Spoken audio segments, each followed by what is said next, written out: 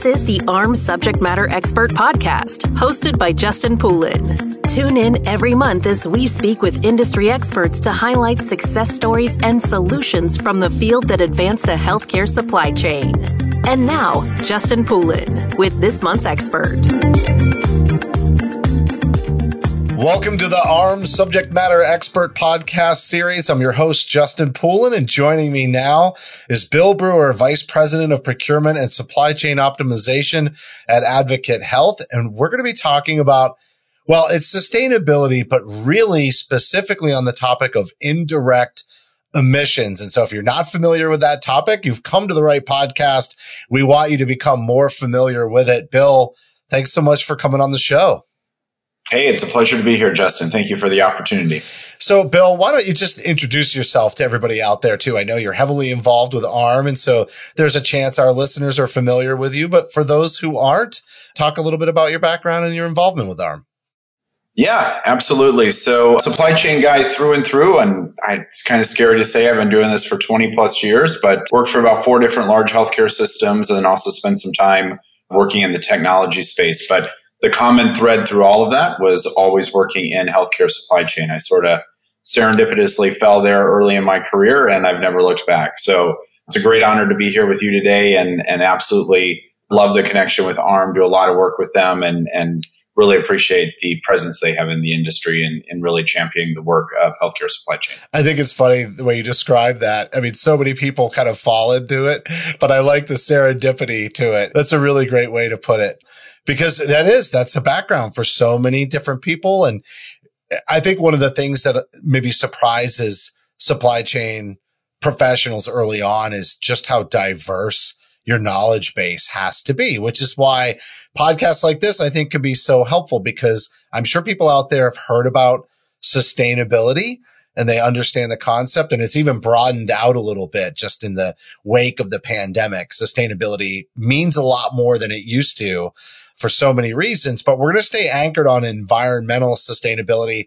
We'll drill down to indirect emissions. But before we get there, why don't you just talk about your whole viewpoint and maybe even how it's evolved over the years as it relates to environmental sustainability?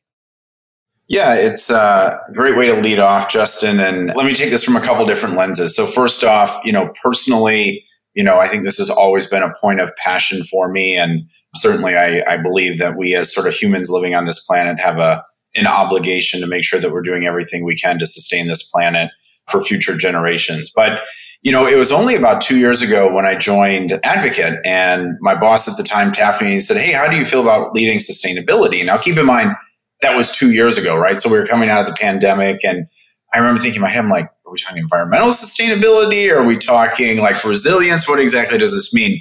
Well, it came to mean environmental sustainability. And again, aside from sort of that personal knowledge I had accumulated over time about the things that all of us know about, it was really a new frontier to me, right? Like, so I knew healthcare, I knew supply chain, but really understanding how we can impact that, and we'll get to indirect emissions, as you mentioned here in a little bit, was a whole new frontier. And I've really come to appreciate, kind of what we saw through the pandemic. And so through the pandemic, it really brought to light kind of some of the impact of, health disparities and how that impacts the communities and populations that we serve and those all around the world. And we really saw how, certain populations were disproportionately impacted by the pandemic. And that all really trickles through all the social determinants of health, right? So, socioeconomic status, and then certainly environmental sustainability has a play there. And so, for me and for many of the leaders at our organization, we sort of believe it's, an obligation, if not a moral obligation, to make sure that we are doing everything we can as an organization to not just look out, for ourselves and the places that we serve, but really the populations and the communities and the patients that we take care of. Because it's really a recognition, Justin, that, maybe it sounds a little cliche, but again, the pandemic made this so clear, is that this is about taking care of the health of the populations that we serve. And so we can't look past this. And that's kind of my ethos and why I'm so passionate about this. And again, for anybody that's like listening to this is like, I don't know how to look. I didn't know anything 2 years ago, right? Like, we've done everything we can to sort of dive in and understand that. So don't let it be some scary frontier, or at least push through that. Yeah, I love how you put that into context, your own timeline.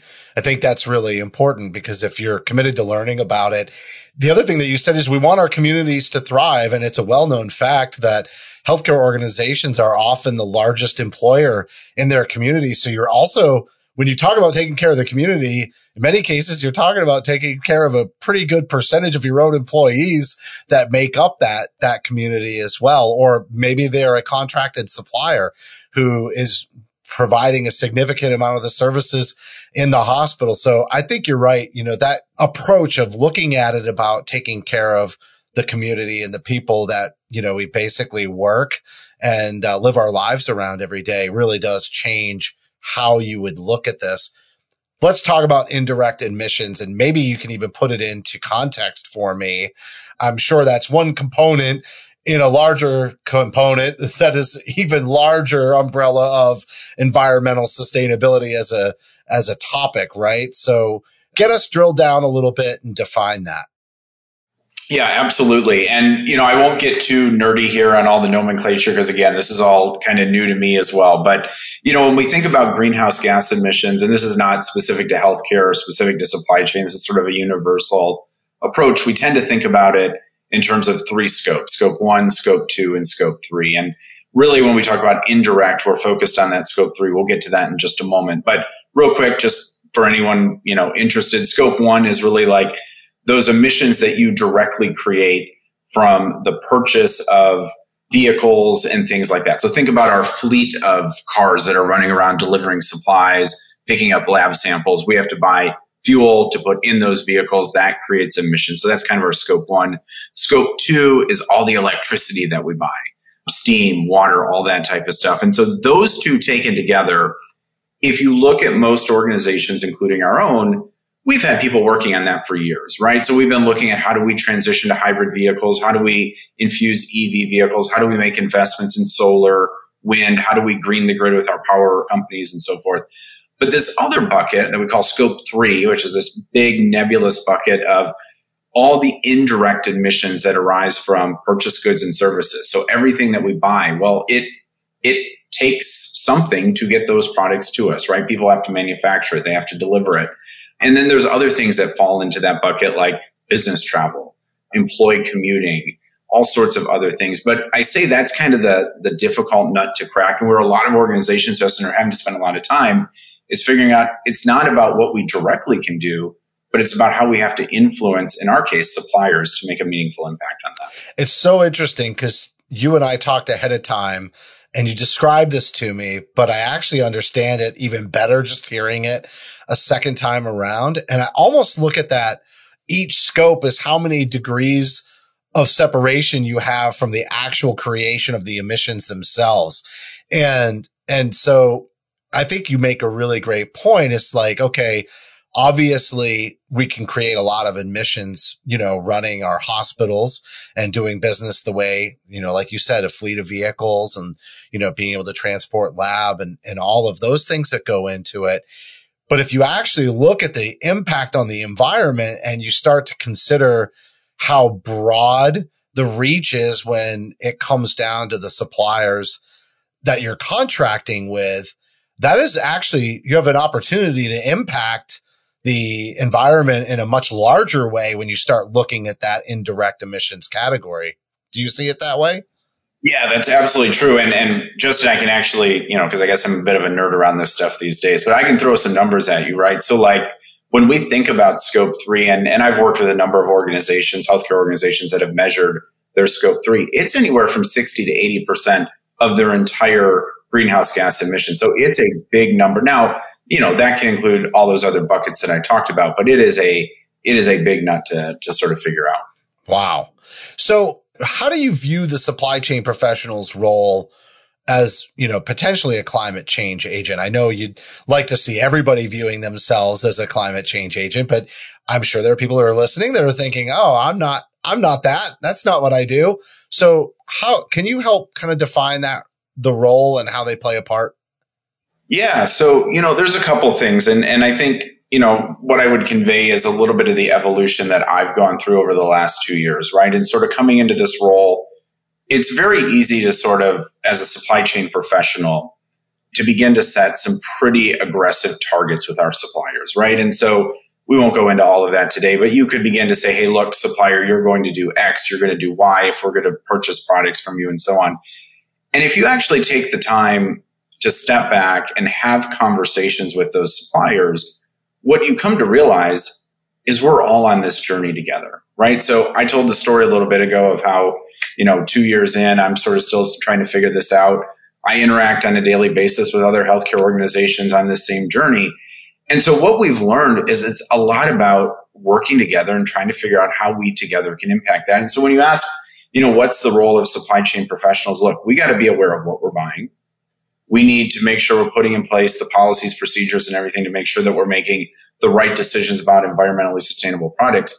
But ultimately, the way that we're going to do this, Justin, is we have to come together as a community of supply chain professionals and solve for that. And I have the great honor of sitting on about 6 or 8 different industry groups that are doing that. Some of us are trying to figure out the right way to quantify these scope 3 emissions. And others are actually trying to figure out how do we come together and actually impact things like delivery schedules, packaging, some of these simple things to sort of begin to make an impact on our emissions. And so I think that's really the story to tell right now. And the role of supply chain professionals is you've got to lean in. Right? You've got to lean in with your suppliers and your partners, and we've got to lean in as a community. AHRMM has been a great forum to do that, for us to work together on solving this really big challenge that we face. I like how you sort of described how you evolved over the 2 years and sort of figured out strategies that are going to be impactful. And I think as we wrap up in a couple of minutes, I'd love to have you highlight some of those. But also, I think measurement is an important part too. And I think that can be somewhat daunting. And I can imagine it's even more daunting when you're talking about scope 3 and you're being removed, several degrees from the actual source of the emissions. So, what are some ways to set somebody's listening now? They want to become more involved. Maybe they've dabbled a little bit and started to think about it. And they're like, I'm just having a hard time figuring out how I'm going to measure that what we're doing is really is having a positive effect. How do you coach people along, for that need? Yeah, it's a great question, Justin. I think one of the simple ways to get there is, I shouldn't say simple because it's not simple by any means, but one of the standard ways to get there is to do a greenhouse gas emissions inventory. And that includes all those 3 buckets that I talked about. Now, here's the secret of that. I can pretty much guarantee any healthcare system that goes through that exercise, while their total aggregate number is going to vary health system to health system, the breakdown of scope 1, scope 2, scope 3, and then the part of scope 3 that is directly tied to purchased goods and services is basically going to look the same, right? And that's not to say don't go through that exercise, because I think we should, but they all tend to point us in the same directions of the same categories of products that tend to be the most intensive when it comes to greenhouse gas emissions. Pharmaceuticals, implants, things like that. And so I think it's important that we don't get so caught up on measuring what is our greenhouse gas emissions inventory. Let's figure out other things that we can do now while we continue to refine that methodology in terms of how we calculate and refine that number. And there's a whole nother conversation, Justin, around that. All right, part 2, we'll have you back. Part 2, there we go. But ultimately, what I think has been our success and what I would encourage organizations to do is, again, back to leaning in with your suppliers. We are doing this really great pilot project with a multinational supplier right now where we identified all this kind of thermoform. It's that packaging that's inside that holds implants in place inside packaging. There's really not a good waste stream for that, right? There's not really a good way to recycle that. And so we came together with this large multinational supplier and we said, hey, we really don't know if there's a sustainable way to get that product out of our ORs into, a consolidated reverse logistics process and then back to a potential recycler and then turn that into something that sort of begins to create a circular economy. We aren't sure if that's economically feasible. We're not sure if it's logistically feasible. But the point is, we're giving it a shot. And we both went into it eyes wide open and said, that's exactly what we're going to do. And I could list other examples such as that as well. And when we think about that and we say, well, now, if we look at how we calculate scope 3, and let's say that's successful, is that going to show in those numbers? The answer to that is actually no. And so you say, well, then is it meaningful to do? Well, absolutely. Because what can we measure? We can measure waste reduction. We can measure diversion from landfill. So all of these other things that we know in our heart of hearts, right? Get rid of all the complexities of measurement and everything like that. The things that we know we can do that will have an impact, a positive impact on the environment, that's where we're leaning in. And so I think I told you when we met before, I've sort of adopted this just do something, right? Because there's so much work going on trying to figure out how you refine the methodology. Don't let like that kind of need to get the perfect way to calculate it in the way of just doing something. And again, I think if as we reach out to our supplier community, that's where we're finding success right now. All right. So last thing, where should you said lean in, just do something. Somebody's listening right now and they're like, yeah, but I've got to pick something. Where can I get some ideas? Can you throw out a couple of ideas or point them to, where on the AHRMM website they might be able to get some ideas? Like, let's generate some momentum before we wrap the interview. Yep. Reprocessing is an easy one. It's one that we've been talking about as an industry for a very, very long time.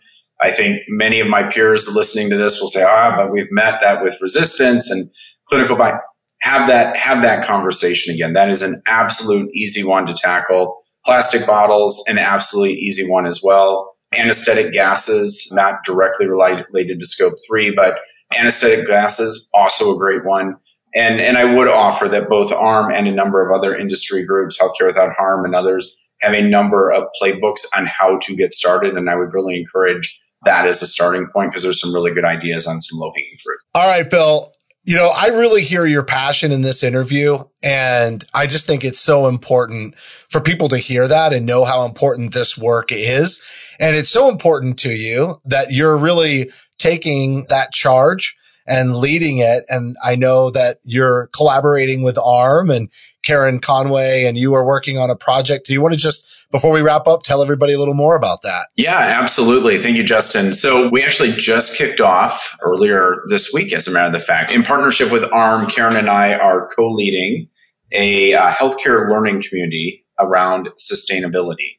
An important point here, so we've talked a lot about environmental sustainability today, but we're actually taking kind of the broader lens of sustainability to include health equity, environmental stewardship, and fiduciary and governance. And so I'm actually pretty excited. We convened about 65 industry representatives earlier this week, representing manufacturers, GPOs, providers. And really the cool thing that AHRMM has in terms of structure around a learning community is, we're going to bring folks together. We're going to break into various groups specific to those areas that I just mentioned and really seek to understand what is the role of supply chain as it relates to health equity, environmental stewardship, and fiduciary and governance. So, I think it's an exciting journey for us to really dive in and understand that. And hopefully we'll come away and publish some papers and provide some information to the broader community about how supply chain can influence those specific areas. So it's a great opportunity. And I will say, Justin, for any of your listeners that are interested in getting involved in that, there's an open invitation to